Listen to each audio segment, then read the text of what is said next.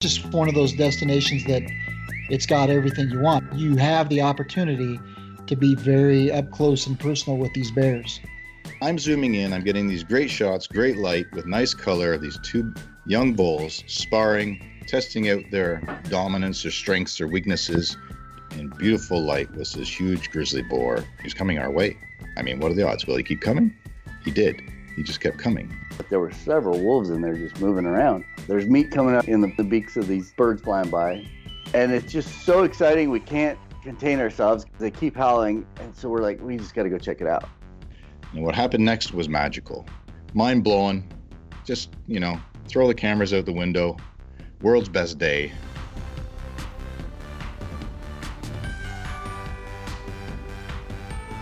Welcome to another episode of Wild and Exposed, your wildlife photography and outdoor adventure podcast.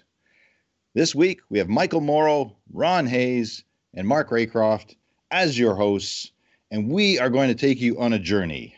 We have traveled a lot over the decades to wondrous wildlife destinations, and one of our favorites, and one of the most popular across our listening audience, has to be Alaska. So today's podcast, we are going to pull one of our favorite days from our memory banks and tell the story of our adventures in Alaska. Before we get going, I want to say hello to my co-hosts. Michael, how's it been? I am sitting in Atlanta, Georgia, working on a little project for one of my clients. So I've been here for a week and I got another week to go.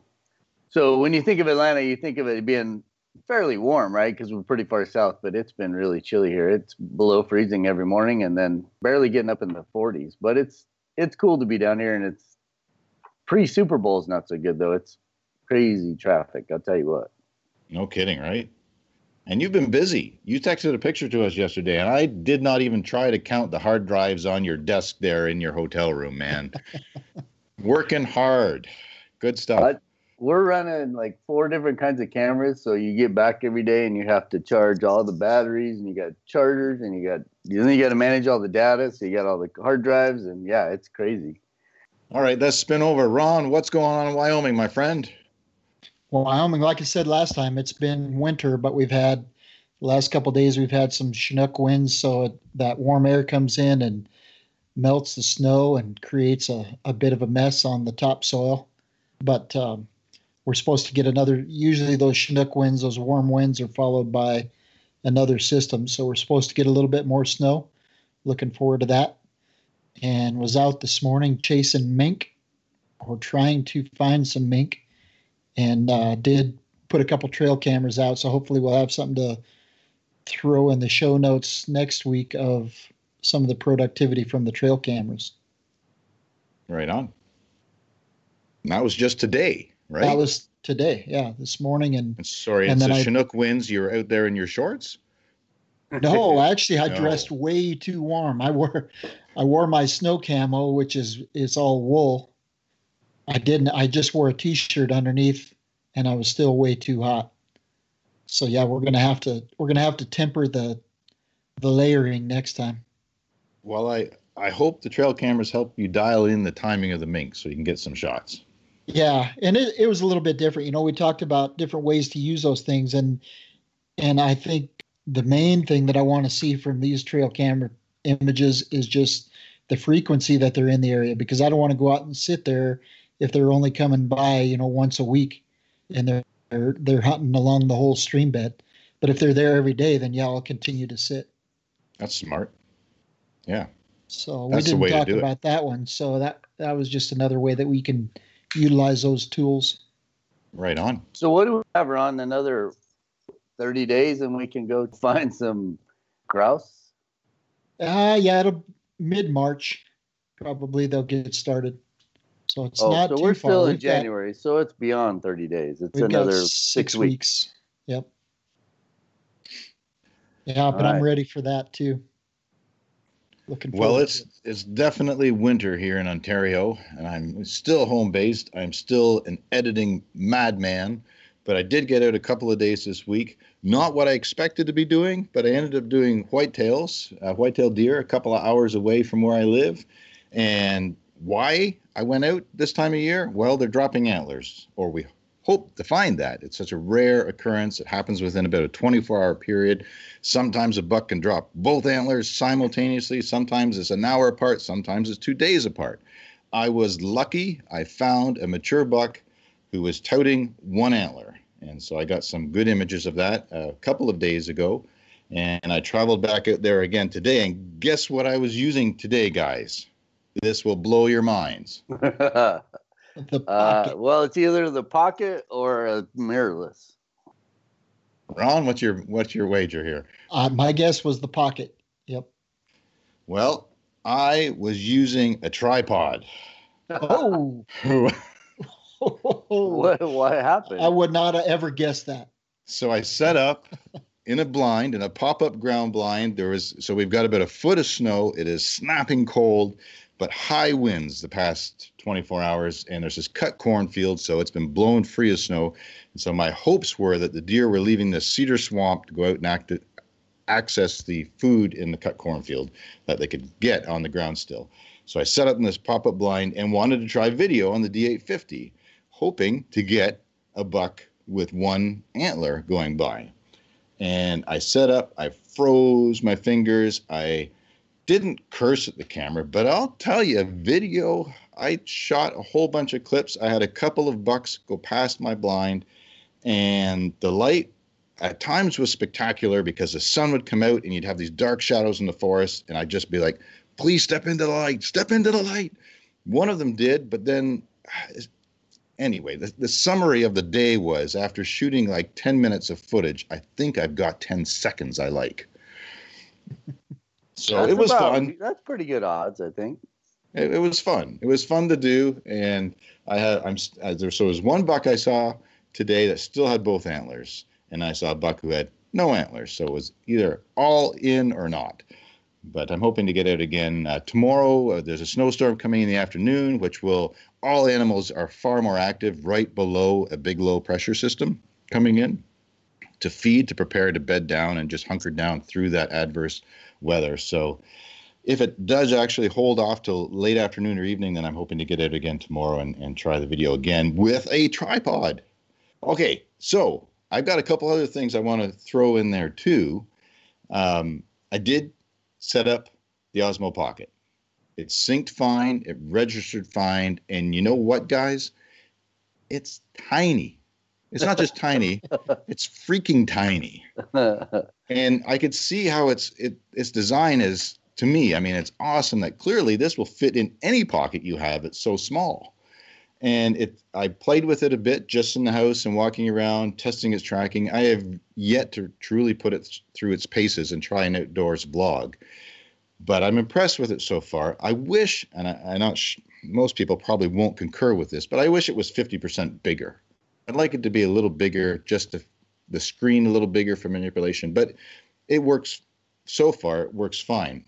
But I did, in the blind today, I took my Osmo 2, going old school, to a product that came out only a year ago. How's that old school?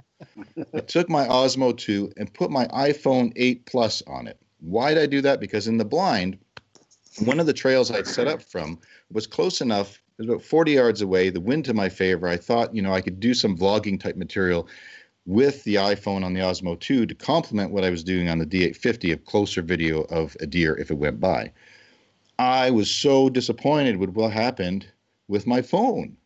My iPhone 8 Plus, I really like the phone. I like all of its features. I bought it last spring when I got the Osmo 2 because I wanted to upgrade the quality of my phone camera to create vlogs. And it does a fantastic job at 4K for social media, YouTube purposes. Knocks it out of the park, no complaints.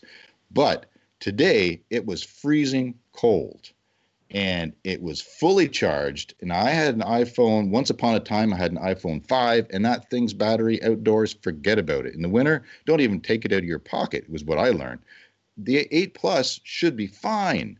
It died within 15 minutes from a 70% charge. That was unacceptable today and unfortunate. So I haven't tried the Osmo Pocket. I've heard decent things about the cold weather battery life. I did buy on Amazon, I ordered a charger pack that's supposed to be good for up to 7 charges and it's something like, I think it was 41 or 4,300 AMH or amps.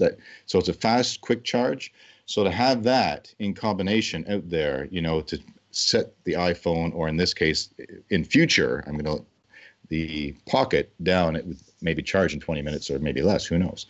So something to think about and plan. But that was the day, and the iPhone, I was surprised how quickly it died in the cold temperature. I thought it would last longer. But it's still a fun day to be out there. Beautiful, beautiful skies and light. So the other thing I wanted to talk about before we jump into our regular segments with you guys, because you have so much more experience than I do when it comes to Facebook. I recently started a Facebook account, and I did it for one reason. Mike's eyes are bugging out in surprise. Woo! I did it for one reason, to do Instagram promotions. And I've talked about that on previous podcasts, why I feel I want to try it. And so in order to do Instagram promotions, because Instagram and Facebook are linked, you cannot do it without tapping into a Facebook account. So I set one up. No problem. Did it on my iPhone in 5 minutes or less. And then I went on to my... Hold on, though. I think you did it on your iPhone in like 12 months, because we've been talking about that. Right. That's true. I've been meaning to do this for quite some time, because I wanted to give more boost opportunity to the Instagram account.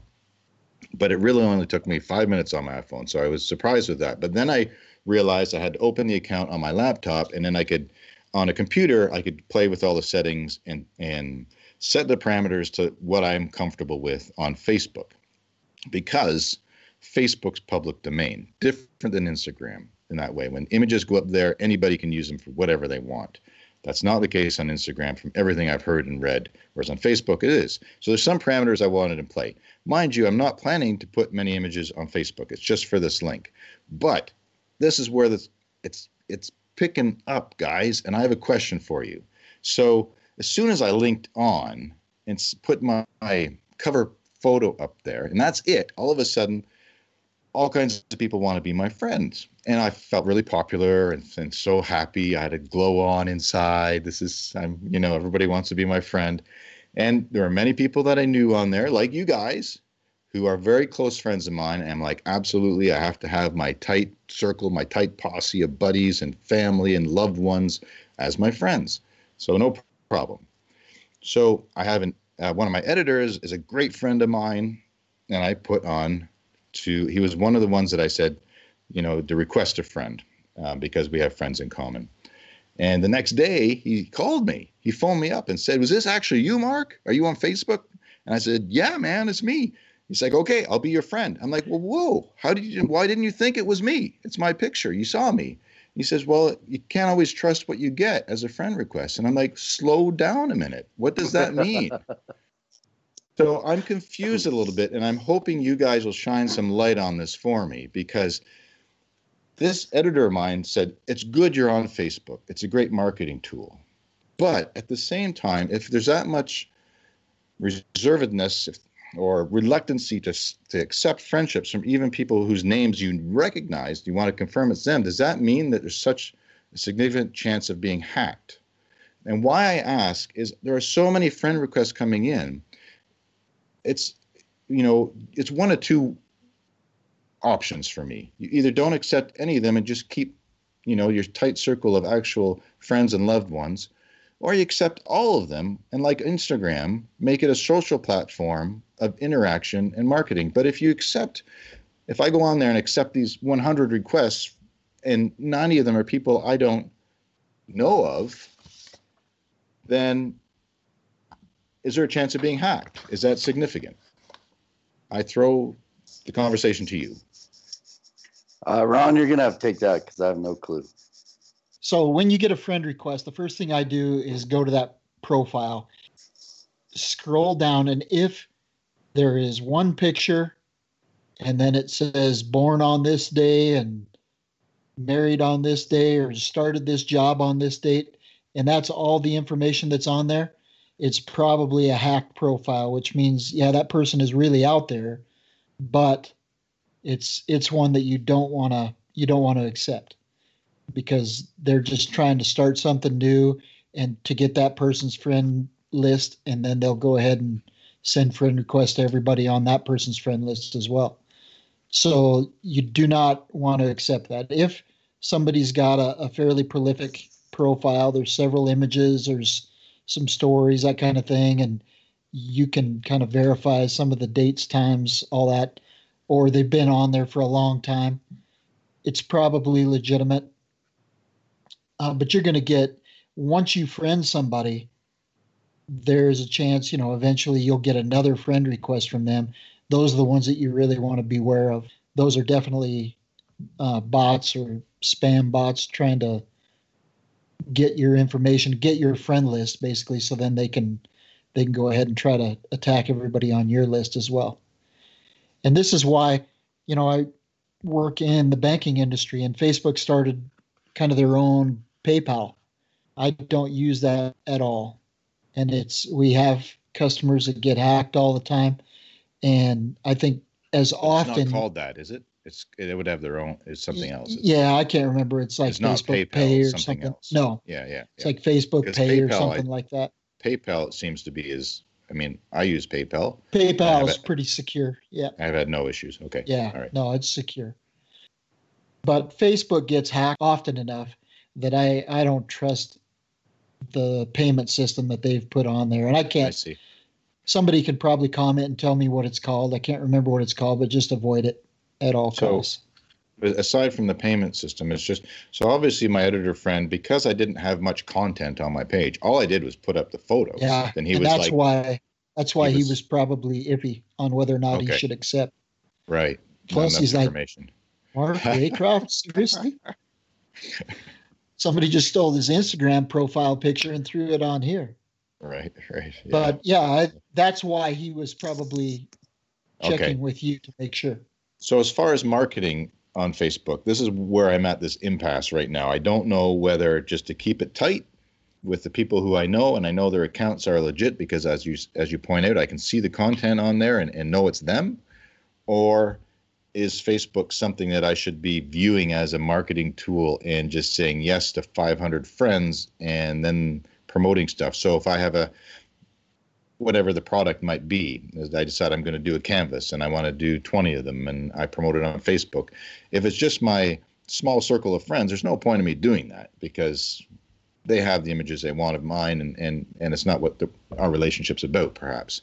But if I have 500 friends on there because they enjoy the work that I do that aren't necessarily personal friends, then it could be a marketing tool. But my concern is that by just opening these floodgates and saying yes to everybody who's approaching me to be a friend, is immediately my account will get hacked or something. And what's the point to that? Yeah, you have to be cautious, and you're going to get hacked at some point. But they're pretty good about. Hold on. So have you been hacked? Oh yeah. So what happened when you got hacked? Did it hurt? It did not hurt at all. They just start sending friend requests to the people on your list. That's basically all that happens. It doesn't change your page, your account in any way? No. Okay. My son got hacked and it was bad.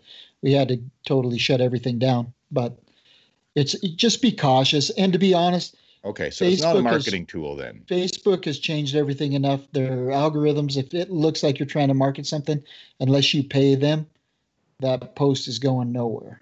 Same thing then. You've got to pay to play. Yep, pretty much. Okay. Well, I'm learning. And, it's something that as we go, we're all at different stages in this game. Whether, I am totally into animal behavior and photographing charismatic megafauna. I love it, but I don't know squat about Facebook. So, that's not a bad thing. Well, apparently. So, as we learn and we can share this information along the way, because, our hopes are some of you listeners out there might be in the same boat and need to consider this stuff as well, whether it's about gear, animal behavior, destinations, or social media. It's all a learning curve because it keeps changing on us. And, some of that content will come up today with the gear as well. So, guys, let's jump into our first segment with the pro tips. Michael, what's your pro tip for today's podcast? So I don't think I've talked about this before, but One thing that I'm always worried about is dust on the sensor. Do you guys remember if we talked about that? Ron, you're nodding your head. I No, know. we Go haven't, for but it. that's a good tip. Yep. My lenses don't come off. I should put crazy glue on the lens to my camera because they do once a year. When it gets bad, I have my sensors clean. So I mean, I'm very cautious with that. So it's important to talk about it. So I'm glad you're bringing this up. I'll stop talking. Yeah, so I'm always worried about it, and I'm always on the road, and you got to carry the proper tools with you, but then there's different ways to do it, right? So as long as I have the right tools, which would be a little cleaning kit that has the sensor cleaning swab that is the size of your sensor, that's the most important part. So you make sure you get the right size, and then it comes with some fluid that you put in there, and then it's just a process where you swipe it a certain way, and you only do it once, and then I also bought a little magnifier that's got a light on it. And when you look down in the camera itself and you got a magnifier, you can see the dust on there. So if Really? you got it off. Yeah. So I've never heard of that. I want to hear what that product is because I always did the test where I'd shoot up the aperture, climb it up to f16, f22, and shoot at the sky. And after it was cleaned, and you'd see whether there are any.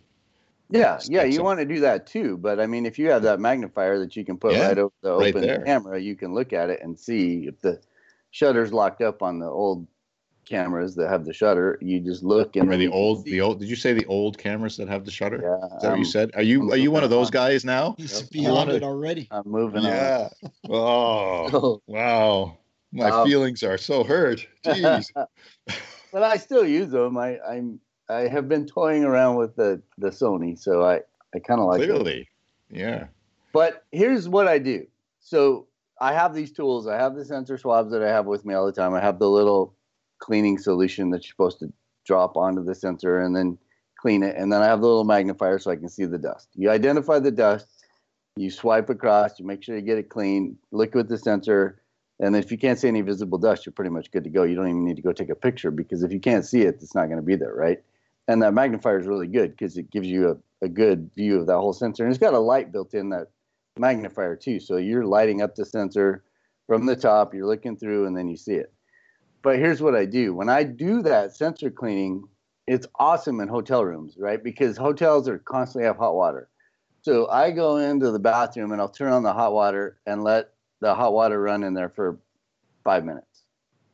So you get it nice and hot and steamy in there, and then shut off the water, let that steam settle. But then all that dust that was in the air has now settled out of the air, right? So then I'll go in there and clean the sensor and get it done fast and then shut it up and then be on my way. So there's all kinds of little tricks to cleaning the sensor that'll get it nice and clean, and you don't have to worry about other dust being, because you're putting the camera straight down where dust can fall in there. So you don't want to have a lot of dust in the air.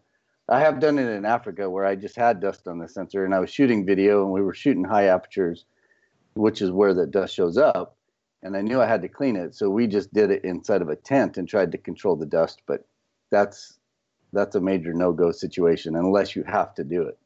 But if you can get into a bathroom or a place where you can enclose all that humidity, let all that dust come out of the air, because all that water will settle on the dust particles and then it just falls out of the air, and then you pretty much have a dust-free environment to go in there and clean that sensor up. And I do mine all the time, not all the time, whenever I feel like I need it, or if Missy will tell me a lot if I have, when I'm shooting pictures and she's processing, she'll be like, oh my gosh. And it really shows up if you're shooting the sky a lot, or if you're shooting at high apertures, then obviously it's going to show up.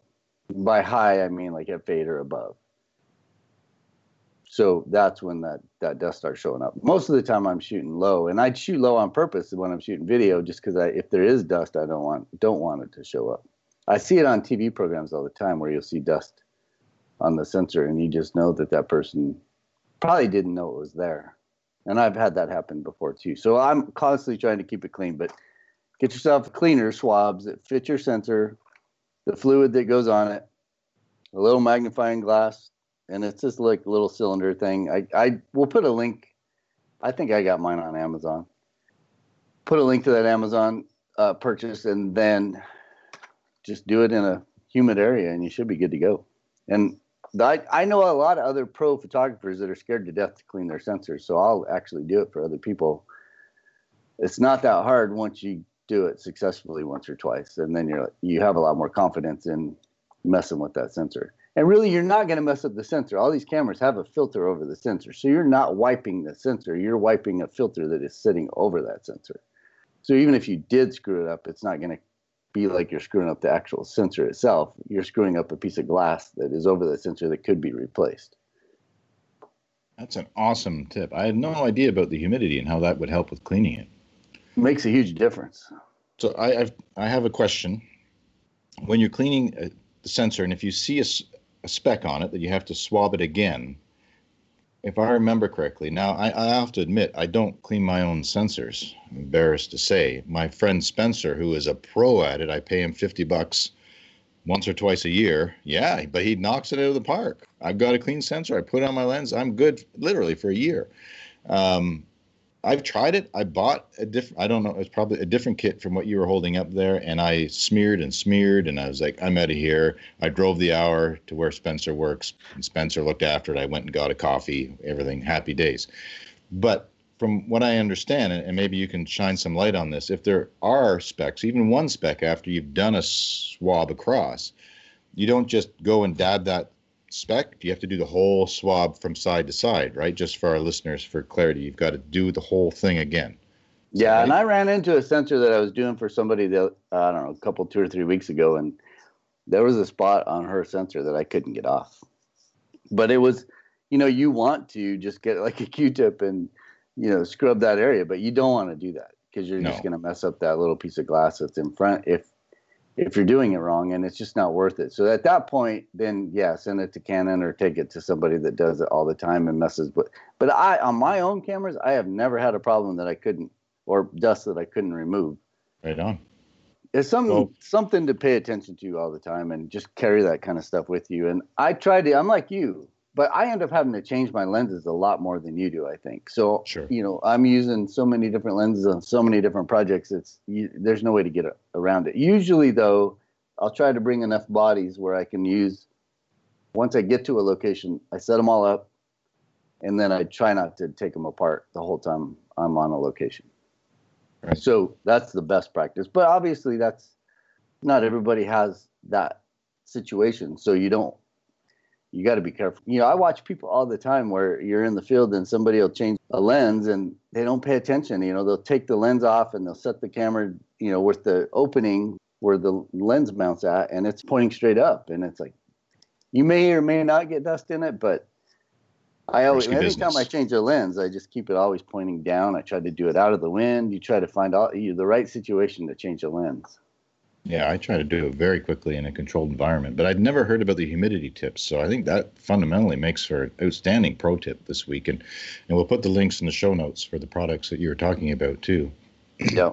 Yeah. And that reminds me, I'll go off subject just very briefly, just like that with the sensor pointing up. I mean, you've got to do that in as controlled an environment as possible, changing lenses. It only makes sense to, right? To minimize any dust getting in.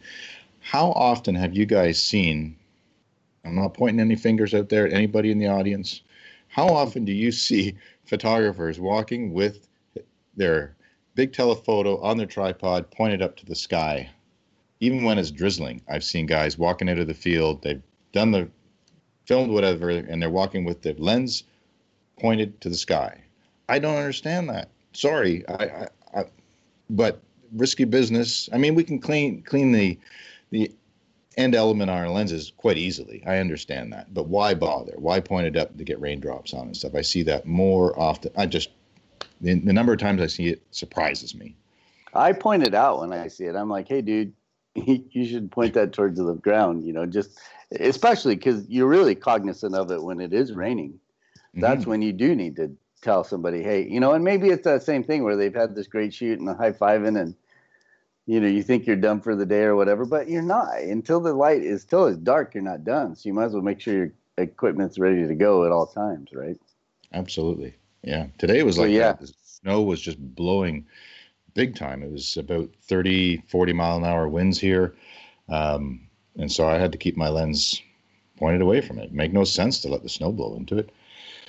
But yeah, great sensor tip. Ron, today's pro tip from Mr. Ron Hayes.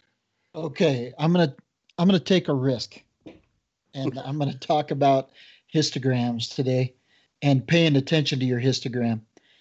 If you don't know what a histogram is, it is a little. It looks like a bar on the back of your viewfinder, and you'll have kind of a mountain in the middle. Sometimes it looks like Everest. Sometimes it looks like Denali. Sometimes it looks like the Grand Teton in Wyoming. That doesn't matter. You don't have to worry about what it looks like. What you want to be cognizant of is if on the right and left edge, you want the starting point on the right and left edge, the starting point of that, let's say the base of the mountain, so everybody can understand, that has to start at the bottom. If it's starting on, or like say halfway up the right edge, that means that you've blown out some of the highlights, and that's data that you're never going to get back. So what you want to do, increase your shutter speed, decrease your ISO, increase your aperture to bring that back down so those highlights, and we're going to do a video series on this, so it's going to be explained a lot better than I'm going to be able to do it during the time that we're going to do for a pro tip. But what you're doing is just bringing those highlights back down. So by increasing your shutter speed, say go from 1,000th to 2,500th of a second, you're bringing those highlights back down. So the base of that mountain in your histogram is going to start inside the right edge. If it's off or starting halfway up the left edge is your shadows. So if it's starting halfway up the left edge, you're losing data in those shadows. So you want to decrease the shutter speed then, or aperture, or ISO, and bring that base of that mountain on the right side back inside the right edge. Or like I said earlier, it does not matter what the middle looks like. You just want all of that data in that file to be inside the right edge, inside the left edge, and then you're gonna be able to do whatever you want to with it in post. If it starts partway up the right or left edge, that's just data that's gone, and it's not going to be recoverable. So the histogram, there's kind of a mystique about it. It's not anything to be scared of. It's just a tool to show you where your exposure is at. And I will maybe even put a couple screenshots in the show notes to demonstrate when you would need to make either of those adjustments and what a histogram looks like when it's properly exposed.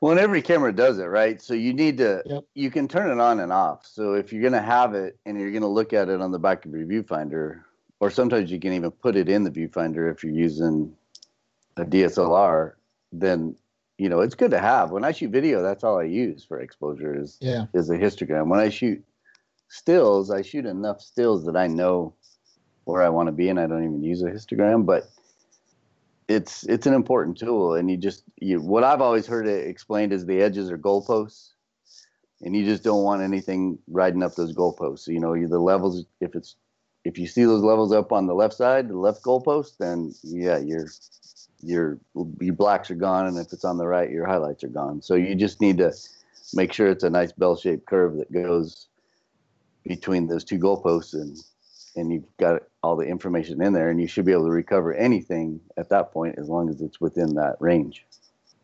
Good tip. And but I think you definitely want to put in the show notes. You definitely want to put in some images of a good exposure. That. Just for clarity, and for those of you that might be new listeners, the show notes are on our website at wildandexposed.com. Every podcast has a breakdown of the content with things that we've discussed, whether it be imagery or links to other websites that we've discussed during the podcast. So there's much more content available there for your viewing pleasure. Ron, please go on. Well, the reason that I thought about that for tonight's podcast was because this morning when I was sitting there waiting for the mink, I was set up in stationary. I was backed up in some cattails, so I was camouflaged. I had kind of a natural blind, but the cloud cover, the light, the ambient light, continually changed throughout the day, and so utilizing that histogram, if you're not familiar with how to use your meter, utilizing that histogram is a good way. So when the clouds come over, it's a good way for you to tell where your exposure is at. Just take one shot, check your histogram, and then you can make the adjustments that you need to make on so you're properly exposed if that, your target subject does show itself.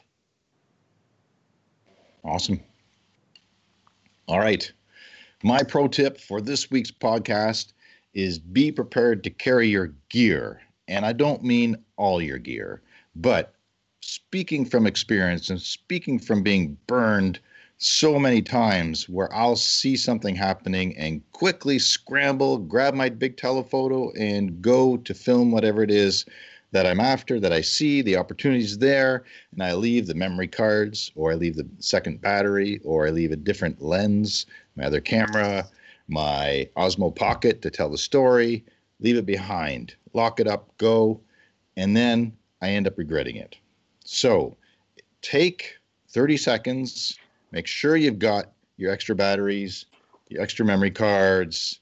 In fact, you should really have a backpack, a pack that you can just put on, that everything's there, and you can fasten it on, clip it in 2 seconds and go. It should be prepared with you. That's assuming you're not already in a hike where you've got your gear. Let's say you're in a vehicle driving somewhere, solely looking for something, and there's a photographic opportunity. You need to have your stuff prepared ahead of time to go with you, because speaking from all these years of experience, many times I have missed out, and you're going to hear this on today's story, actually. I missed out in a big way by not having a wider lens than what I had with me. I only had my big telephoto and got burned on that situation. I could have put it in a pocket, could have had a small pack, brought it with me. So plan ahead. Think about what you're going after on whatever the trip might be, whatever it's a day trip, a big trip. You've got to have your pack, your kit ready, and you take all the required elements with you, because just like we cannot predict wildlife, when it's going to show up, where it's going to show up, what the weather's going to do, you cannot predict what gear you're going to need, what photographic opportunities are going to present themselves to you. So be smart, be prepared, learn from my mistakes, and have a kit ready that's easy to carry along with you. That's my pro tip for this week. Yeah, and I think a lot of people, so I have a buddy and we'll go, if we're going to go on a hike, you said normally you're prepared if you're going on a hike, but I have a buddy who, he doesn't like to carry a lot of stuff, so he'll go with the minimum, right? And I think it ends up burning him half the time, just because he'll be saying, oh, I wish I had a small wide angle that I could do a whole landscape, or I think you just got to be prepared to take at least the bare essentials. You probably want a wide angle of some sort, a 24-70, and then a big lens, and make sure you got that stuff with you all the time. I do it. Power bars. What about that? How many times have we gone on a hike where it looks like you're going to go 200 yards and you're gone half the day? Right. And you're starving and you've eaten all the blueberries you can find. But if you had a power bar, right, or that's if you're in Alaska and you a drink, you need water. What do you find? Yeah, no, so the prime example for me is when I'm out here doing this work that I'm doing, where I'm actually getting paid daily to do it. I can't say, oh, I forgot a battery, I guess I'll, oh well. It doesn't fly. You've got to be prepared. So yeah, I have a pack that's ready to go all the time with extra batteries, extra cards, extra cameras. You just have it with you because you just never know. Got the gear, use it, be smart, have it with you. Absolutely. All right, let's move on to the question of the week. This one comes from Raymond on Instagram. I received a direct message. His question was, hi, Mark. I have a question about gear. Do you have a preferred hiking backpack for your gear that will also work as a carry-on for a plane? I need something to hold a body, 4 lenses, hopefully a bigger one. Currently, his biggest is a Canon 100 to 400 millimeter. Really right stuff tripod, and full size. I would ideally like a holder. Thanks. So, it's something to be aware of. And when you're traveling, when a plane factors into it, it is a game changer because most of us, I know it's different for Michael because the amount of gear he has to carry on a video shoot is either impressive or insane, depending on how you look at it. And he cannot carry it on without taking a whole posse of people with him and needs to check it in very secure, rigid Pelican cases. But for wildlife photographers who don't have a ton of video equipment, it's best to carry it on versus packing it in your bags, unless, of course, you go the route that Michael does and have that rigid, hard Pelican case that's locked and very secure that way. I have several low pro bags that I love. They're very durable, weather resistant, a lot of interior compartments that just simply Velcro in and out. You can adjust it to whatever cameras you have and whatever lenses and batteries and satellite rescue devices, whatever you need to put in there, you can make it work. But my low pro bags that I had at the time, well, as of 3 years ago, the big one I had was too big. So a friend of mine suggested Think Tank. The backpack that I use now is an Airport Antidote version 2 Think Tank. So it's quite compact. It does not facilitate a tripod. So that's something that when I'm taking a tripod for video, it goes in my luggage, in my checked baggage for planes. And for me, I use a big duffel bag or a big hockey bag because it's quite pliable. I can put all kinds of gear and I can put boots in it and layers of clothes, sleeping bag stuff if required, tents, and pack the tripod or anything that could be at all damaged in the middle of the bag. That's the way I do it. The Think Tank has been fantastic. It's just a black backpack, so it's nondescript, doesn't look that sexy, but has all the compartments, fits my MacBook Pro laptop perfectly, as well as all the components. So currently that's what I go with. Guys, what do you, aside from Michael and all of his checked baggage? Ron, let's jump over to Ron. I have my big pack that I usually take when I'm not flying is a Low Pro 600. And it's very large. It's probably built a little bit better for straight up backpacking. But that thing, it does not take very long to have 60, 80 pounds in that thing. If you get all your gear loaded up, it'll hold a 600 millimeter that's not attached, and then it'll hold several bodies and several other lenses.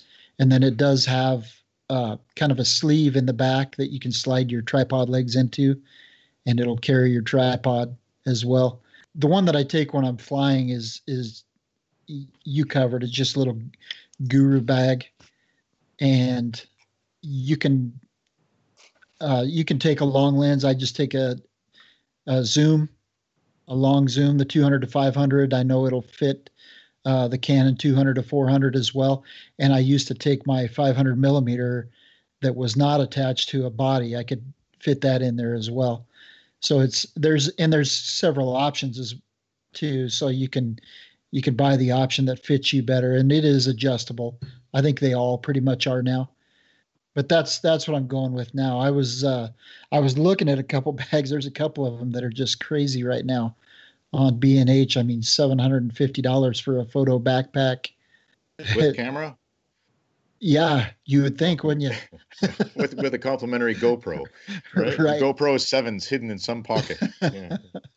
But yeah, the sky's the limit as far as options out there right now. But I think I would stick to, companies like GuruBag and Low Pro and Think Tank. I think spend a little bit more, or have spent a little bit more time, have a little bit more history thinking about the photographer and trying to improve all the time.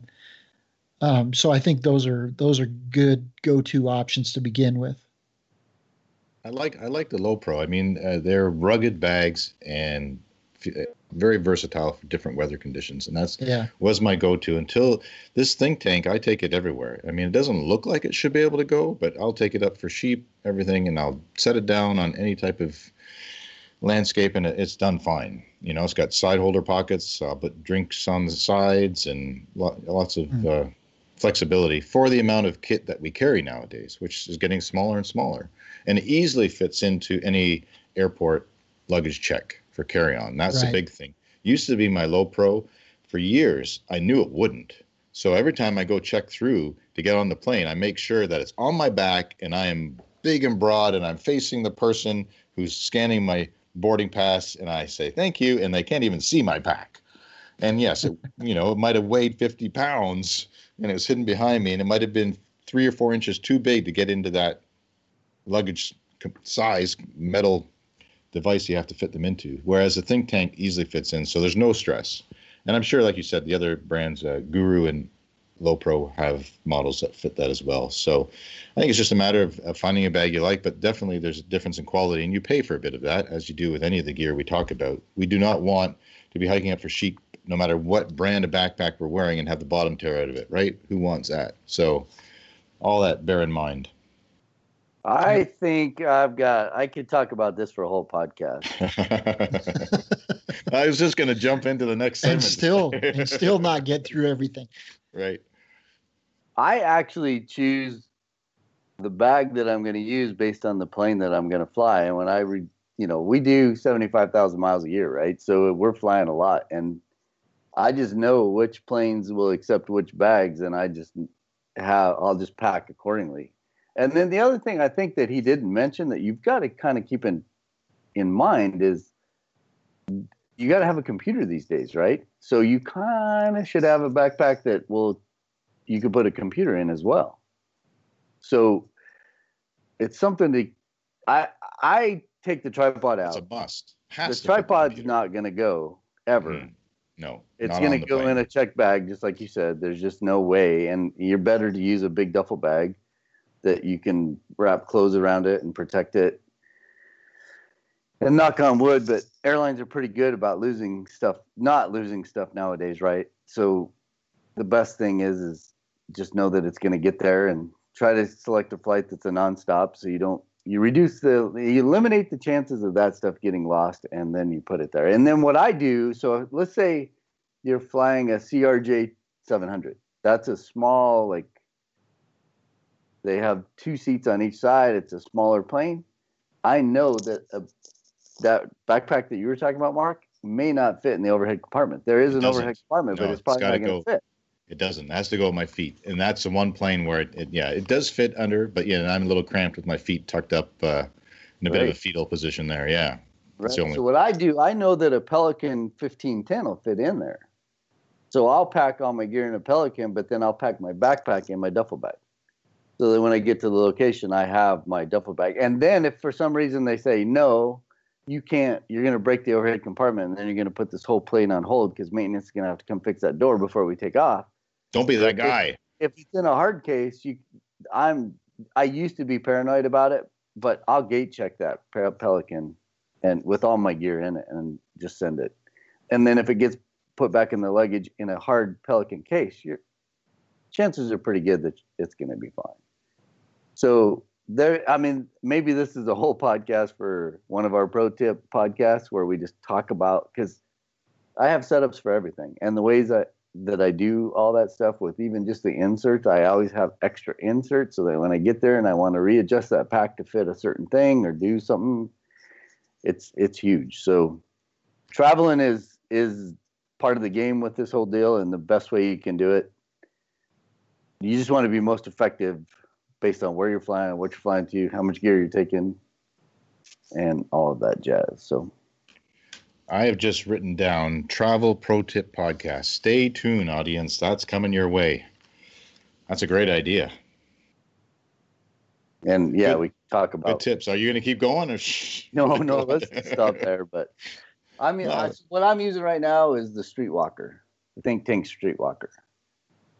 Just if that's something that you want to look at, it would fit everything that he's talking about putting in, except for a tripod. It does have a little pocket to put a tripod on, and you can strap it on the outside, so I guess you could do that. That might be the new version of mine, so that's got wheels on it, right? No, this one's just a backpack. It's about the size of yours only. It may be just a touch bigger. Okay.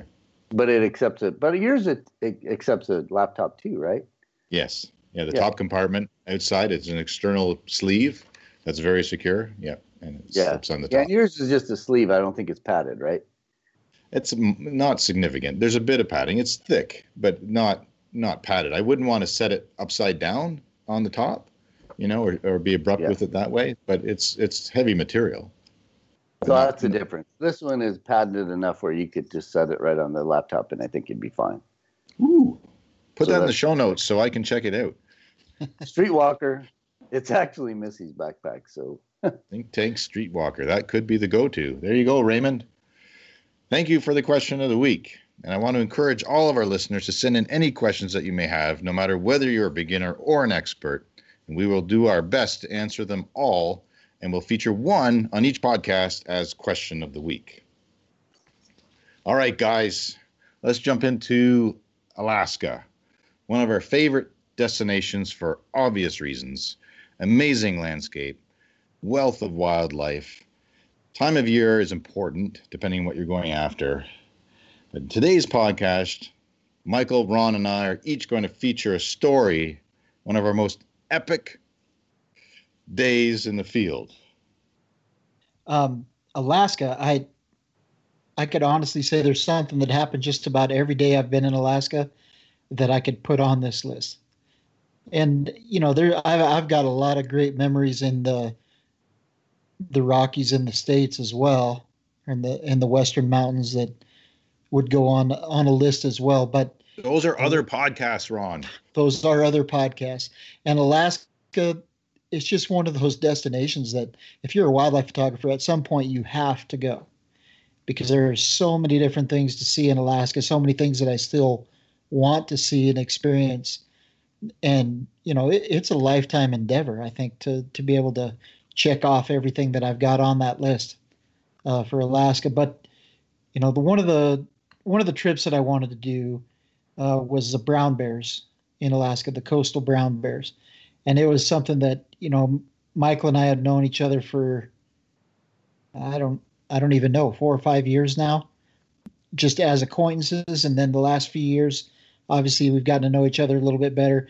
But one of the things that he kept kind of planting in my mind was this trip to Lake Clark, Alaska, that, it was just one of those destinations that it's got everything you want, because you have the opportunity to be very up close and personal with these bears.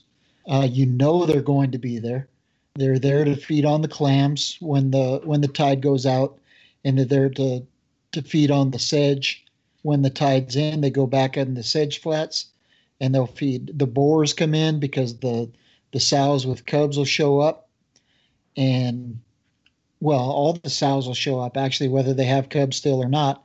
And so the boars show up just looking for opportunities for breeding. So it's just a phenomenal destination. I had several things on the list, and I'll be honest with you, the biggest reason that I went is because Michael and Missy and Barrett, who we also went with, they all three had shots of the sow and 2 cubs that were taking a nap laying on this log. And I thought, man, that is a shot that I would love to have. And wouldn't you know it, the first day we show up, it's raining. See the same sow with the same 2 cubs. She goes right back to the same log, and all 3 of them have a nap on this log. Unfortunately, it wasn't right there together, but we did get that later with a different sow. Didn't you request it or something? No, this was put that out there, or was that before that? This was before we kind of got in the rhythm of calling our shot. That was actually the first afternoon that we were there. One of the things that I wanted to do while we were there, because we had the opportunity to go shoot puffin on this island. So you catch a boat, go around to this away from Lake Clark a little bit to the north, and there's an island there that's got a lot of puffin, tufted puffin, I think they are, on the cliffs. And so you can go photograph puffins. So I thought that might be a nice change up, get another species on the trip. So I was going to go photograph these puffin, and these guys started giving me a hard time. You're going to miss, guaranteed if you go out to photograph the puffin, you're going to miss the best day of shooting these bears. And so I stayed. I caved into peer pressure, which I try not to always do. But in this case, it was definitely the best day we had with the bears. And it was Barrett, was leading the group that we were with. Barrett has guided up there. He knew those bears, and he saw these bears way to the south, and it was an area that we hadn't really been in. And it just kind of instinct, he thought we ought to probably go check them out because they were 3 adolescent bears and they were really active. So they were out clamming, and we went down there and just every kind of behavior you could imagine. One of them found it was a flatfish of some kind. I don't know if it was a halibut or flounder, what it was, but picked it up, and then the chase was on. They all wanted that piece of fish, or that fish head that they found. And they were just playful. The backgrounds, we got some volcanoes in the background. I think it was Mount Augustine, if I'm not mistaken, that we got in the background with these bears. And it was just an unbelievable day. You didn't want to leave the beach. I had gone up there thinking my goal was to come home with less than 3,000 shots. Yeah, it didn't happen. Not even close. We were up there for 5 days, and it wasn't even close to hitting that 3,000 shot mark. I just wanted to be real, what would you say, intentional on the shots that I did take. But the behavior happened so fast and furious that I came home with a lot more than that. By far and away, thus far, that's the best day in Alaska that I've had, and just everything just kind of came together, and we've all had those days, but that was it for me. Those are amazing animals, the coastal brown bears in Alaska. I mean, it's something on most wildlife photographers' wish list to have that luxury of experience. Yeah, and I, quite honestly, the other highlight of that trip, and we talked about it before, was we got out and we kind of got stuck by the tide. And there was 15 bears out in the sedge flats because the tide was in, so the bears pushed off the beach.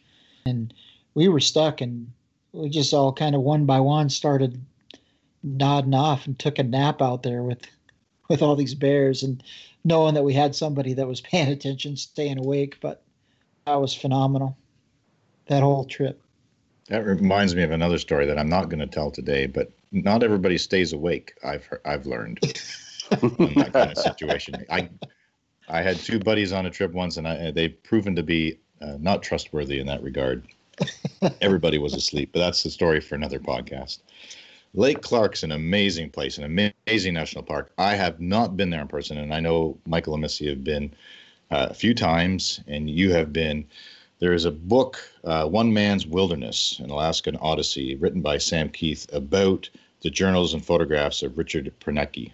And I hope I pronounced that last name correctly, but it is a phenomenal read. For any of you out there, look it up. This man built a log cabin on a lake in the interior of Lake Clark National Park. And it's his journal back in the day of that experience and living there by himself with this wildlife around. It's an epic tale. It is a huge hit in Alaska for anybody who goes there and realizes what this story is about. So look it up online on Amazon, wherever you buy your books. One Man's Wilderness, an Alaskan Odyssey by Sam Keith, from the journals and photographs of Richard Pernecki. A must read for anybody who is drawn to Alaska, or the wilds of Alaska. So my story, unless you want to go, Michael. No, you go right ahead. No, I can wait. I can wait. Let's hear yours. All right. It might bring up a different one for me. I've had so many amazing experiences over the past 20 some years on my travels, and Alaska, I've been there many, many, many times. And this day stands out. The day I'm going to tell you about stands out as one of my favorites, for a variety of reasons that I hope will be obvious by the time I finish the story. So it was my second time in Alaska, and I had a good friend, Bob, from Washington State, accompany me on this trip. I miss you, Bob. I wish you hadn't given up on wildlife photography. You are a talented wildlife photographer, but I know that other things come up in life, and I had 2 trips with Bob in Alaska, and we had so much fun. This day obviously began at daybreak, as every day does when you're out in the wilderness trying to collect wildlife images in a truly amazing place. And where we were is where the taiga forest and the tundra meet. So 2 habitats converge. And when that happens, there's usually an abundance of wildlife. But before I start telling the story that day, let me back up and tell you about the beginning of this trip. So Bob, being his first time in Alaska with me, that was his first time in Alaska. We'd spent several days looking hard for wildlife, and it was beautiful. It was in autumn, early September, late August. You get more high pressure days. So not as much rain, and by high pressure, then you have clear skies or close to it or high cloud, and you can see mountains to potentially put in the background. Clear skies are best for that, obviously. The tundra is also changing very rapidly from green to vibrant reds and yellows. So we had looked hard, and we had taken in so much photogenic landscape. It was amazing, but we're not landscape photographers. We dabble in that, and you can't help but at times. But how do we stop and do a landscape when around the next corner could be the biggest bull moose of our life, or a whole bunch of caribou, or a wolf that you could actually put in that landscape? That's where my heart's at. So I keep going around the next corner and not stopping for the landscape for the most part. So we hadn't had much success. And Bob was getting frustrated because everything was there except the animals, and why weren't we having success? On this particular day, the tables turned. So we got up. What we would do is we would drive this back dirt road through this remote wilderness, and we'd find high points. And they might be 200 yards from the road. They might be half a mile from the road. And you hike to the high point with your binoculars, sit down and spend an hour, whatever you feel like, eating blueberries and scanning as far as your eye can see to see an animal and hopefully see something. Then you could perhaps figure out a way, generate some strategy on how to get closer and get photographs. On this morning, after a few days of no luck, we go to a high point, we glass, and there are nine mature bull caribou. And so we mapped out the wind direction and very carefully approached them. And when we got within a sight line, whenever they'd stop feeding or doing anything and look at us, we'd stop too and pretend like we didn't care about them. And when they resumed their activity, we'd go closer and closer until about 40 minutes later, we were within telephoto range. And what happened next was magical that morning. These 9 bull caribou accepted us. After about 15 minutes of us being in proximity of them, 50, 60 yards, they didn't care about us anymore, and they went about their interactions. Now, as far as animal behavior, part of that could be because there's a group of them. So there's more confidence, there's more eyes, as opposed to one individual animal that might be more nervous. So they accepted us, and they went about browsing on this autumn, blissfully vibrant, colorful tundra. And they went about thrashing shrubbery because they just shed the velvet from their antlers, and it was game on antler time. And they would spar with each other. And it was just a crazy, amazing experience to photograph them, because you'd look at one big bull, he'd be doing something, or maybe he'd be standing majestically with a nice background. You'd look off to the left and something else, another bull's doing something different. So it was a smorgasbord of photo opportunity that we did for about 3 hours, and then they bedded down. And when they all bedded down, we had so much material that we left. We hiked back a couple miles to the road, had a snack, high-fived, told the stories, almost hugged it out, right, Bob? And started cruising and going to check some more country. I mean, that was good enough for the day, really. 9 amazing bull caribou, interactions, behavior, mountain backgrounds, fall color. So, the rest of it's bliss. We're driving along looking for another high point.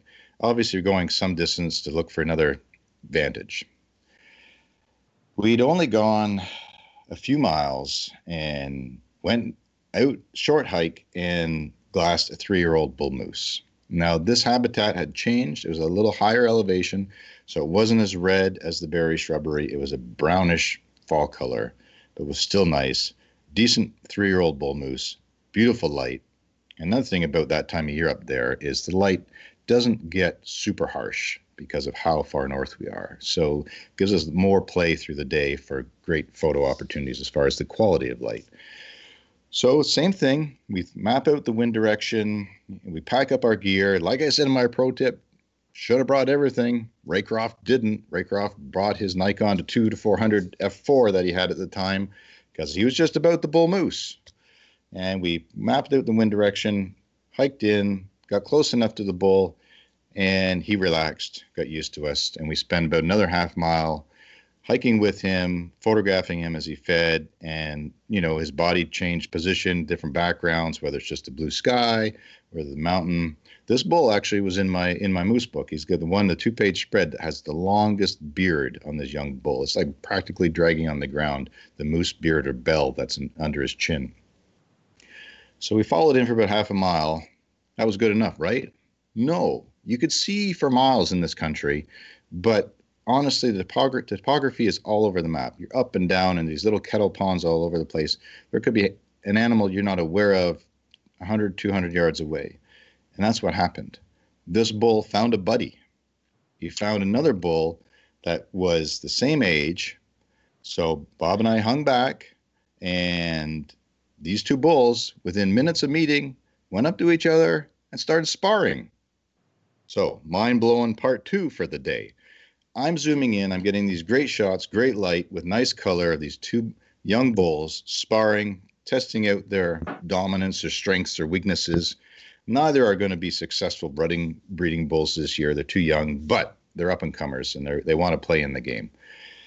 Here's where I dropped the ball on this trip, because I just had my 2 to 400 on this hike, and I was getting great close-ups. I was able to zoom out, get both animals, whole bodies, zoom in, get a bit closer, get a bit of cloud. They'd rim themselves on a hillside and get some cloud. I look over at Bob. He's switched out from his telephoto. He's got a wider lens on, smaller lens, and he killed it.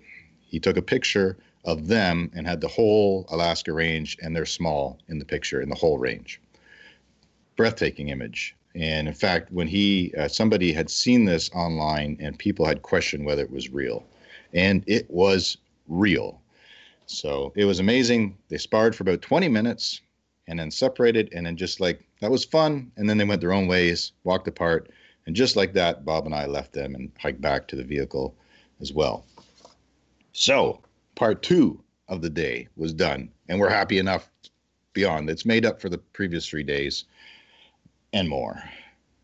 So we start driving along this road. It goes forever. We're going along. We go about another 15 to 20 miles, and we're watching. Typically, like I said, we've got to go to a high point, hike out in Glass, and then decide a plan of approach to get to animals that we might see across the tundra.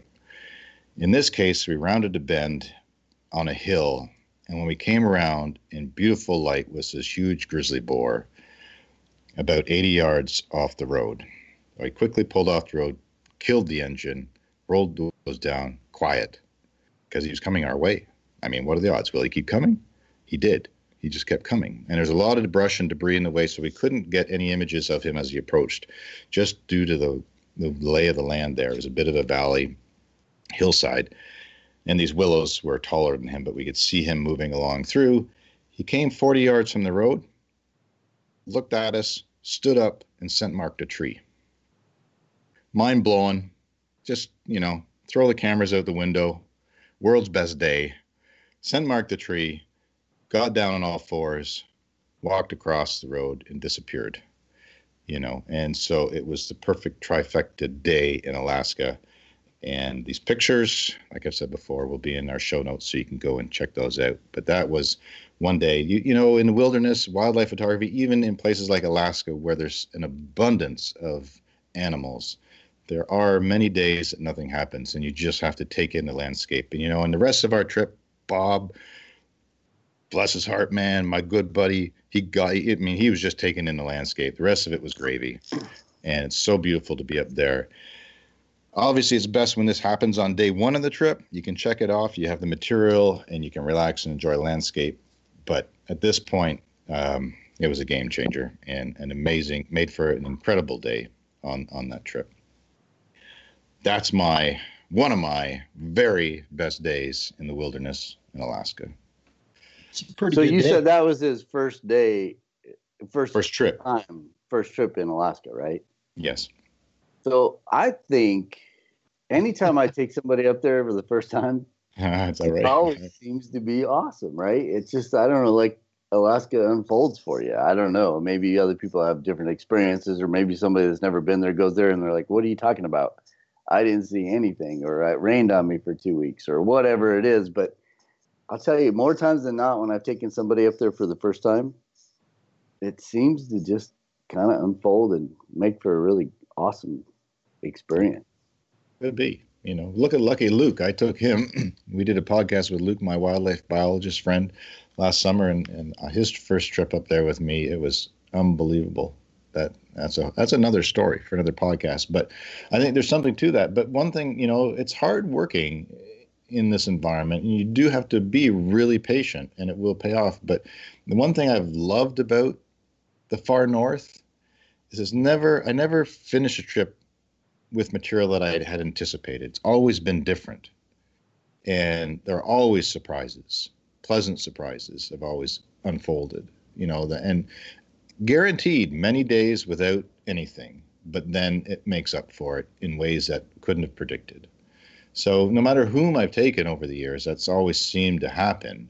But yeah, I've taken a lot of people for the first time. Maybe maybe there's something to that between each of the kids, friends of mine, Pilly, Luke. I mean, yeah.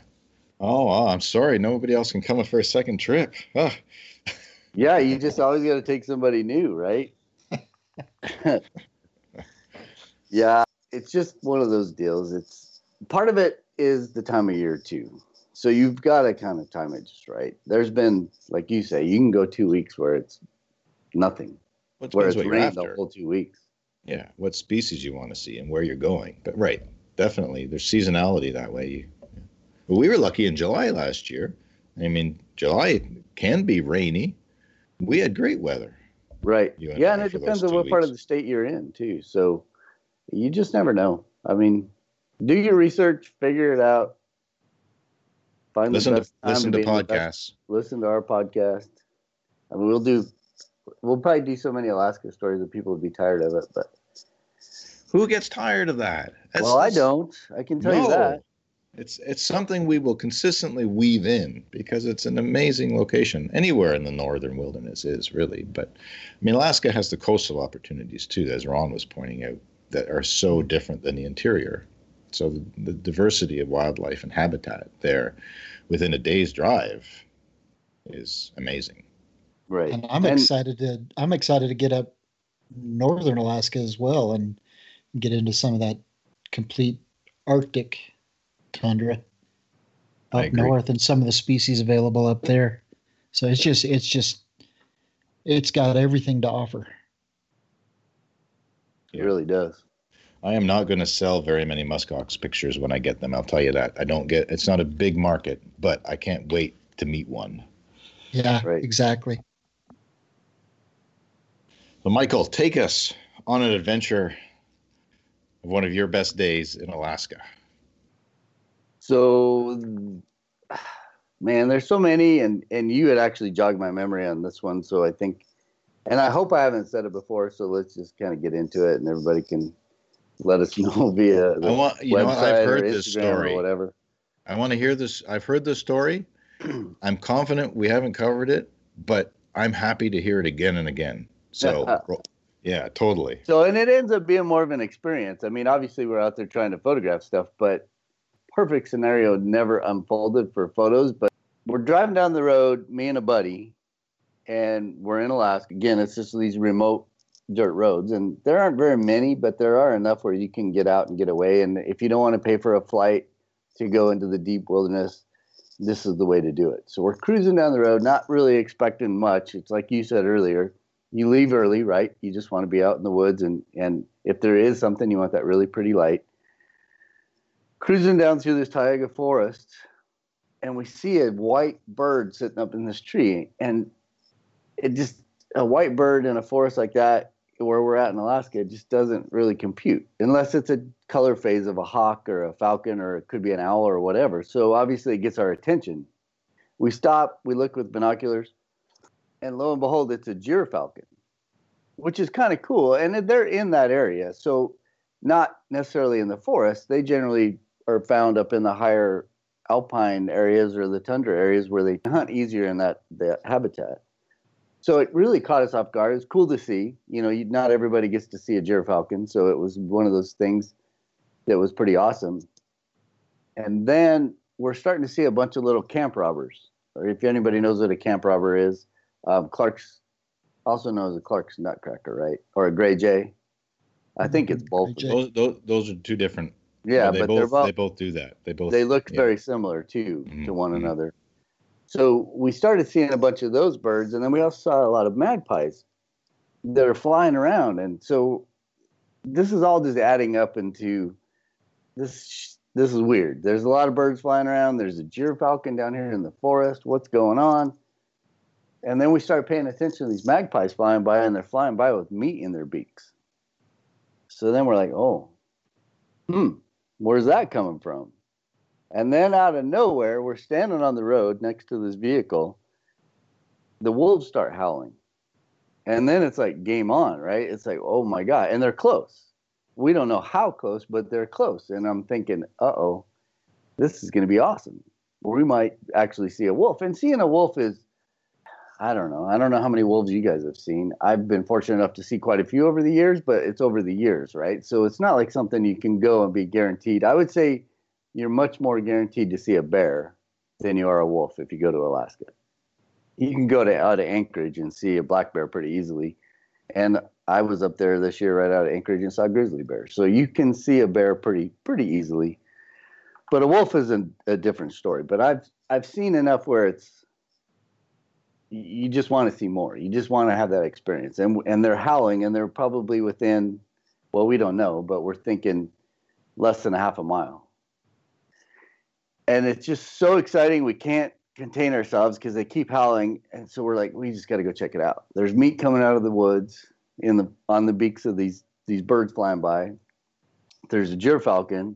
There's something going on in there. So carefully, we go in very, very, very slow. We got our cameras. We're walking in there and just slowly kind of making our way through this little tundra kind of forested area with really kind of mushy type tundra soil underneath us. And we're walking along, and then all of a sudden we see a wolf runs in front of us. And then another wolf runs in front of us the other way. So it's like we didn't ever know how many there were, but there were several wolves in there just moving around. And they pretty much just moved out. They didn't ever sit down and look at us or stop and look at us or anything. They're just constantly moving through, but not scared of us. They were just moving. It just seemed like that little pack was just moving around within this area. So we keep going a little bit further, and we're just taking our time. We probably took an hour to cover this half a mile. Just because you walk a little bit, you stop, you look, and you might see a wolf walking off in the distance, or through the trees or something. Nothing that was a photographic opportunity, but it's a wolf. You can just tell by it walking in there. We finally get into the deep part of the forest. We're looking and we're trying to figure out what's going on. It's very, very dark timber kind of thing. It was just an area where the trees were just growing up huge. We get in there, and I kind of think what I see is an antler. So then, of course, meat. There's a dead animal in here. So yeah, we get kind of concerned because I think I see an antler in there, and I'm thinking, okay, well, it's time to stop. Because if a grizzly bear brought this animal down, then that's something you don't mess with. You just don't go in there and do that. So we were far enough away from this antler where we're not gonna, it just didn't feel dangerous at all. So we're looking with binoculars and just studied it. Finally, I determined there's two antlers. And what it were two antlers that were locked together. So they were laying down. You can picture two animals laying on their side, and these moose had locked antlers. And what had happened is they died in this fight. They locked the animals, the antlers were locked together, and they couldn't pull apart. And they wore themselves out and died. So once we figured out that this is not a situation where an animal killed it, or a wolf or a bear killed this moose, it was the moose killed the moose. We felt a little bit more confident about going in there just to check it out, right? That's like a once-in-a-lifetime deal to see something like that. So we go in a little bit further. We're just not marching right up to it. We just tried to get a different vantage point just to actually see what went on. And sure enough, it was these two monsters, bull moose, that had must have gotten a fight. It was during the rut. They had locked antlers, and it's happened quite a few times. If you go to, I think there's a place in Anchorage where they actually have a set of antlers that are locked together, and they're mounted that way. They're almost impossible to pull apart. We went up there and identified this. That's exactly what happened. You could see where the wolves had eaten the back end of one of them, and pretty much had left the other one alone. So we were thinking, well, maybe that was a situation where the one died, but the other one wasn't dead yet and could defend itself even being locked and, by kicking or whatever. And I don't know, you just come up with, we didn't see it. We don't know what went on exactly, but it was just, it's an amazing sight. And it's a sad deal for the moose, right? Because you're thinking, how would you like to die locked against your worst enemy at the moment, right? There's no way out. It just, they locked, they couldn't pull apart, they exhausted themselves, and they must have just fell over, and then you got wolves on you that are, it's crazy. It was just one of those mind-blowing things. So it was pretty much done. The wolves were not in the area, not close by, not around where we could see it. And we thought, you know what? We should probably, there was a hill not too far away that we knew we could get up on top of, and with binoculars, we could sit there and watch and see, just in case a wolf did come back in, we might be able to get a shot. But again, this is dark timber, so it's really tough. It's like there were one or two opportunities to see in there from this distant point to see if we could see a wolf in there. So a buddy of mine and myself, we decided, okay, let's just sit on this hill. We'll sit here all day if we have to, just to even see a wolf. And lo and behold, here comes a young wolf. It was a young of the year.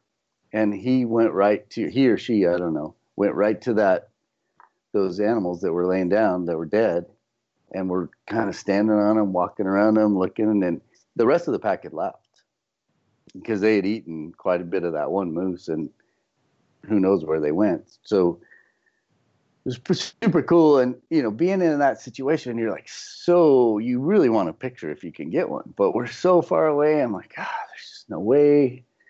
But you don't want to leave, because when do you get to see this, right? So we stayed there longer. We stayed there almost, well, this had been probably 3 or 4 hours by this point.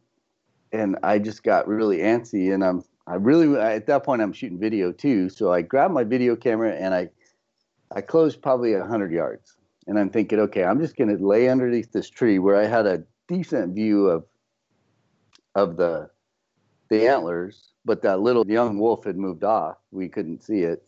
And I'm laying there just trying to, no tripod, no nothing, because I had to be pretty mobile. So I just grabbed the camera and I was laying it on the ground, and I thought, well, let's see if we can get a video shot of a wolf coming in to that, whatever your carcass is.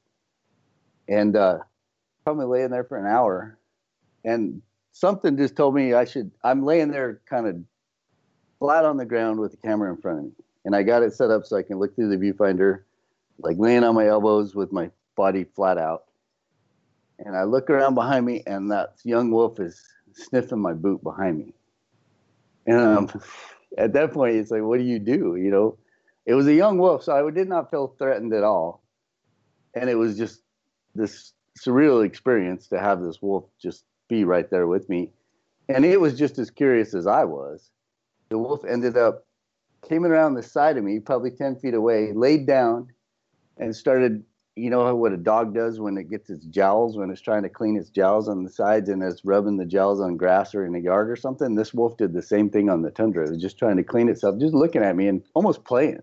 Like, hey, come on, check this out. Come over here with me, and we'll go check these moose out. It was just quite the experience. I couldn't get any footage because he's just far enough over to my side where I couldn't, obviously I didn't want to move fast. I didn't want to jump up. I didn't want to startle the wolf. So I was thinking, well, I'll just kind of try to scoot this camera over. I didn't really get anything. I shot stuff, but I don't think there was anything that was stellar. But it was just an experience. I mean, how many times do you have a wolf that is actually that close and you don't feel threatened? You don't feel, I don't know. A lot of people are probably going to think I'm freaking crazy, but it was one of those situations. Don't try this at home. Yeah. Right. But sometimes magical things happen in wilderness, right? Yeah. It's not something we're encouraging, but we love, I love hearing your story of it because of what unfolded that day and what you're able to experience with that wolf. Yeah, and that wolf stayed there for another couple of hours. I just realized that there's just no way to get the shot. Let's leave it alone. I back off, and we watched that young wolf stay there.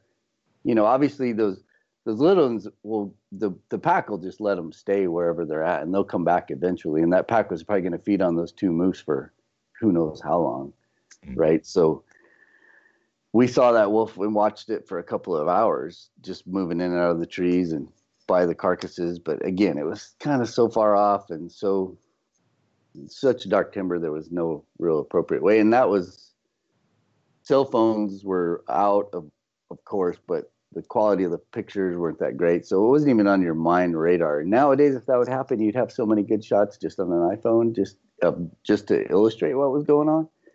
But I don't think we really even took that many. And, when we first found the carcasses, we were like, well, let's get out of here because we don't want to interrupt what's going on, what nature's going on. So I don't even think we took any still images of those antlers being locked together right there. I don't know. I went back in there the year afterwards and I found those antlers. Oh, you're kidding. Keep going. Yeah, well, I found them, but they had fallen apart. So they were locked together. It must have been shrinkage, when those antlers dry and they just shrink and they'd fallen apart, and it's just incredible. I think the big thing was that you're able to find that hill and just have a vantage point at a distance and to enjoy it, right? Yep. Well, and you never know. You're like, well, wolf could come around this corner of this hill and we could get a cool shot. It's just, you want that shot. It's like mining for gold. You want to find that next nugget. You just want it. And so we were willing to put in the time. But looking back on it, just the experience I'm sure it'll never happen again. Well, I guess I can't be sure, but I mean, that was well, the odds of two big bulls being locked and finding that, I think, is a needle in a haystack. Right. The wolf encounter might happen again if you're super lucky, or any of us are super lucky. Yeah. Not to go looking for it. The wolf found you where you were positioned, right? So, but yeah, the moose locked like that. Wow. Epic. Yeah. Pretty amazing time. Well, I hope that you have enjoyed traveling with us to remote Alaskan wilderness today and hearing about 3 of our most amazing days in the field, filming whether or not, obviously, photos or video were produced. It's about the experience. And as you know, we walk away with more in our mind's eye than on the shutter. And that was the case for Michael, but still, vivid to tell the story. Vivid story, even as time's passed. So in closing, today I would like to thank our talented and hardworking producer, Missy McKenzie, for all that she does to create this podcast for your listening enjoyment. I would also like to take a moment and ask that no matter which podcast platform you're listening to us on, to make sure to click on the follow or subscribe icon. It's free. And to give us a positive review, a 5-star rating, or a thumbs up, show us the love, as those allow us to do what we love to do and to bring you this podcast on a weekly basis. You can also see more of our team's content on Instagram, Facebook, and on our YouTube channel at Wild and Exposed Podcast. And, of course, on our website at wildandexposed.com. Until next time, you've been listening to Wild and Exposed Podcast. Thanks for tuning in.